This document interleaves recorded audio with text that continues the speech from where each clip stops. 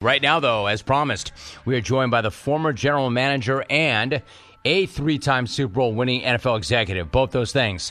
He held senior positions with the Patriots, the 49ers, the Raiders. He is co-founder of the Daily Coach newsletter, co-host of the GM Shuffle podcast, co-host of the Lombardi Line, which is on VSiN, weekdays 1 to 3 p.m. Eastern. He is the author of a new book, Football Done Right, which is available right now. Of course, I'm talking about Michael Lombardi. Michael, it's always good to have you. How are you? I'm great, Jim. Happy Thanksgiving to you. Hope all is well. All is great. Happy Thanksgiving, Michael. Appreciate it so much. All right, so here we are Wednesday, and we're still talking about that Monday night matchup between Philly and Kansas City. Michael, let me start with the Eagles. They go into a hostile environment. They come out with a gritty win. They moved to 9-1. But does this year's 9-1 feel like last year's 9-1 to you? Well, no, because last year they scored 204 points in the second quarter, and this year they've scored 68. They were dominating teams last year. Now they're just winning, and we tend to grade these wins like we're over in the Olympics. You know, we throw out the Russian judge, we put the Polish judge over here and the Armenian judge here. It's like, it's a win. It's hard. It's hard to win NFL games. It really is. People think it isn't. It is. That's why Marty Schottenheimer has 200 career wins, one of 8 men, and he can't get in the Hall of Fame because people think it's easy to win regular season games. It's hard.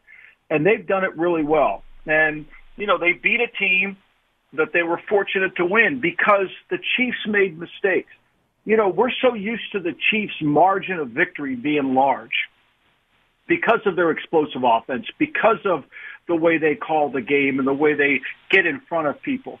But that's not this year's Chiefs. This year's Chiefs is built on defense, and their margin for error offensively is small. So when they have 2 red zone turnovers and they drop a deep touchdown pass, they're vulnerable to get beat. Michael Lombardi joining us. You're right. It is so unusual and so out of character to see them play like that offensively. Michael, is that something that ultimately they can still clean up, or is this who they are, and is it going to be their undoing? Well, I think this. I think you, as Bill Parcells often said, right around Thanksgiving, you got to know who you are as a football team, right? And I think Andy Reid does know that. He doesn't have an explosive offense, right? You take Kelsey out. The longest pass play the other day was 17 yards. They drop way too. They lead the league in drop passes. Mahomes is playing well, turns the ball over too much, tries to force it because he's trying to make plays. But I think they know who they are. Their defense is really good. And their special teams can be good, especially the return game when Tony gets going. So they're going to have to play three parts of their team have got to play really well to win. And, you know, they've only scored 19 points in the fourth quarter. They've gone 3 games without scoring in the second half. 3 games without scoring any points. Forget a field goal, any points in the second half. So this is who they are. You're not going to change it. They're not going to get explosive. But you as a play caller, you as the head coach have to adapt it. I'll tell you the other thing. Miami's very similar, very, very similar, Jim, to what Kansas City is, although no one would believe it because Miami's offense is so explosive and people have a perception of Miami. But when you study Miami over the last 4 weeks, they average 20 points a game. They have not been able to run the ball. They average 74 yards rushing, right? They can't convert third downs. They haven't been able to do that all year. They're winning because their defense has allowed them to win. Their offense hasn't been as good. I think what you just said, Michael, was so interesting, and I was going to ask you about Miami because we've got the NFL's first ever Black Friday game coming up in a couple of days, and then they're going up against the Jets defense that we know is very good. Michael, ultimately, where do you come out on Zach Wilson? For instance, do you think that he's got a future someplace else in the NFL as a starting quarterback, or would you deem him a bust and beyond repair already? Well, I don't think you could say he's a bust in terms of arm strength, athleticism, and athletic ability, right? Where I think he has been disappointing is how much does he love football? How much does he want to be great? How much does he want to do the mundane things over and over again to improve his career? How hungry is he to be a star? You know, and I don't see that with him. I think he lacks competitive stamina. I think the longer the season goes, he had a hard time of being able to maintain his level of play. And he never seems to get better. He's year 3, and he's still making the same mistakes he made in year 1. And that tells me that he's not vested. That tells me he's not all in. That he teases you with his athleticism, but his competitive stamina just doesn't allow him to take it to the next level. Look, you can research, and we do on the Daily Coach, research any elite competitor. And they have this will to get better. They have this urgency to become great. They're never going to settle for second place. They would never settle for anything less than the best of themselves. And when I watch Zach, when I watch his body language, when I watch him maneuver around, I see a guy that's almost indifferent. And in 5 years from now, if you told me Netflix is going to have a documentary on Zach Wilson's career and he's going to say, look, I never really loved football, I would believe it. Michael Lombardi joining us. Now, nobody would ever say that, Michael, about Tom Brady, who made headlines this week. He said, Michael, quote, he sees a lot of mediocrity in the NFL right now. He went on to say that offensive players even have a responsibility to better protect themselves. Do you agree with these statements, or on some level does it seem pretty hypocritical that the rules he seems to be talking about were put in place to protect guys like him? I think he's right in this sense, Jim. The collective bargaining agreement that the players negotiated, where the coaches aren't allowed to develop talent in the offseason, has really hurt the game. We need to develop offensive linemen. Offensive line play in the National Football League is at an all-time low. And a lot of that is because we lost that ability to spend February, March, and April working with offensive linemen in an indoor facility on their fundamentals and techniques. Now, it's our own fault. I mean, everybody was having too many camps. The players were working too hard in the offseason.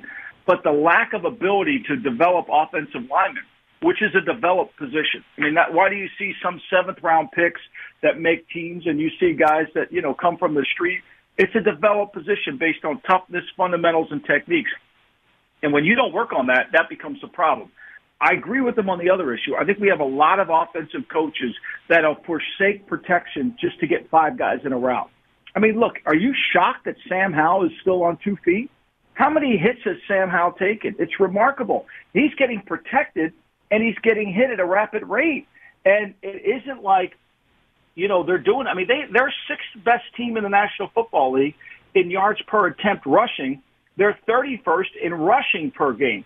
They don't want to run the ball. They take great pride in never running it, but they don't care about their quarterback getting hit. And you wonder why they're losing games? Everybody made a big deal of Mike McCarthy. Oh, he's taking over the play call. Kellen Moore's a 10 times better play caller, yada, yada, yada. Well, here's what Mike McCarthy did. He managed the game. His defense plays 27 minutes. His offense is on the field for 33 minutes. His defense has played 100 less plays than his offense. There's a strategy to that. And that's allowing you to help play complementary football. Now, it doesn't work all the time. He lost to Dallas. He got beat by Arizona. But the reality of it is that's what Brady's talking about. How are we managing the game? How are we protecting the players? It's hard to go into a game and throw it. Sam Howell's going to go down to Dallas, and he's going to try to throw it 40 times. You want Micah Parsons coming after you 40 times a game?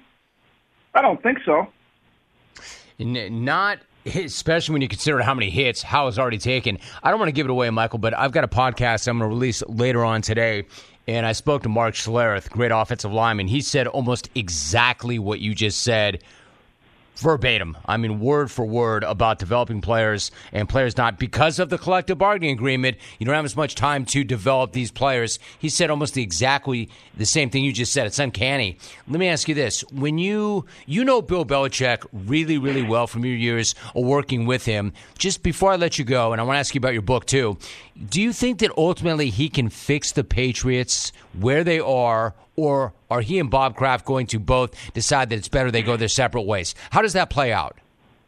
Well, I think a lot of it depends on what the rules of engagement are and where they see this organization going and how the vision of the owner wants it to go. But I definitely think he can rebuild it. Look, the quarterback, played well as a rookie, didn't play well last year, and has played really poorly this year, along with some other factors. I think Dietrich Wise said it best. They have a horrible record. They're not a bad team. They've had opportunities to win some games in the stretch. They just haven't been able to make the plays at the positions they need to make them. So I do think he still has it, and I know him personally that he has a love of the game. He's at the top of his job and loves his job. It's not a fluke they won 6 Super Bowls. Certainly they had great players, but he's still a great coach, and I think he'll keep coaching. All right, so I mentioned you are the author of a new book, Football Done Right. Its subtitle is Setting the Record Straight on Coaches, Players, and the History of the NFL. By the way, it's a great gift idea for the holidays with them right around the corner. What exactly do you cover in the book, Michael?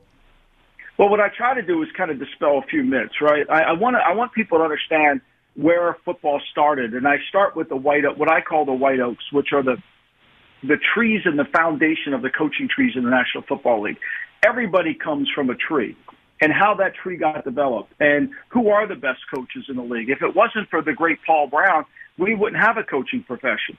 If it wasn't for Paul Brown, we wouldn't scout. If it wasn't for Paul Brown, we wouldn't have game plans. We wouldn't have helmets. We wouldn't have communication from the sideline to the field. He was an innovator, and I don't think we as a National Football League recognize some of the people that have done some incredible things. Jim, when I got on the team bus in San Francisco, I had to sit behind Bill Walsh, and when I sat behind him, he would often be doodling Clark Shaughnessy plays. Who's Clark Shaughnessy, people say? Well, Clark Shaughnessy is the reason why we have the quarterback position in the National Football League. I mean, we don't honor him. He's in the College Hall of Fame. He's not in the pro. He is truly a pioneer to our league. And so I want to tell that story. I want to tell the impact of television and why this game, for a perfect example, 28 million and some people watched the game the other night.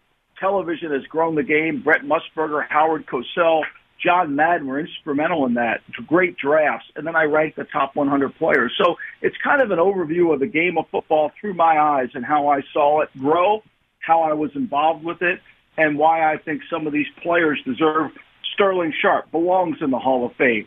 Marty Schottenheimer belongs in the Hall of Fame. I think it's an injustice to some of those people. Really quickly, Michael, I loved Sterling Sharp as a player. Loved him. In fact, he would come on this show when he didn't do a lot of media. I was fascinated by him. What's your argument for him being in the Hall of Fame? Well, I mean, he just got his career cut short, which is fine, but so did Terrell Davis. So did Tony Baselli, and they put them in. Like, the guy had Brett Favre for 1 year, 2 years. He's making plays with Don Majkowski. I mean, this guy was a dominant receiver, and unfortunately, he even was playing with a neck injury, and he played through it. But don't tell me, you put Tony Baselli in the Hall of Fame, and he was a great player.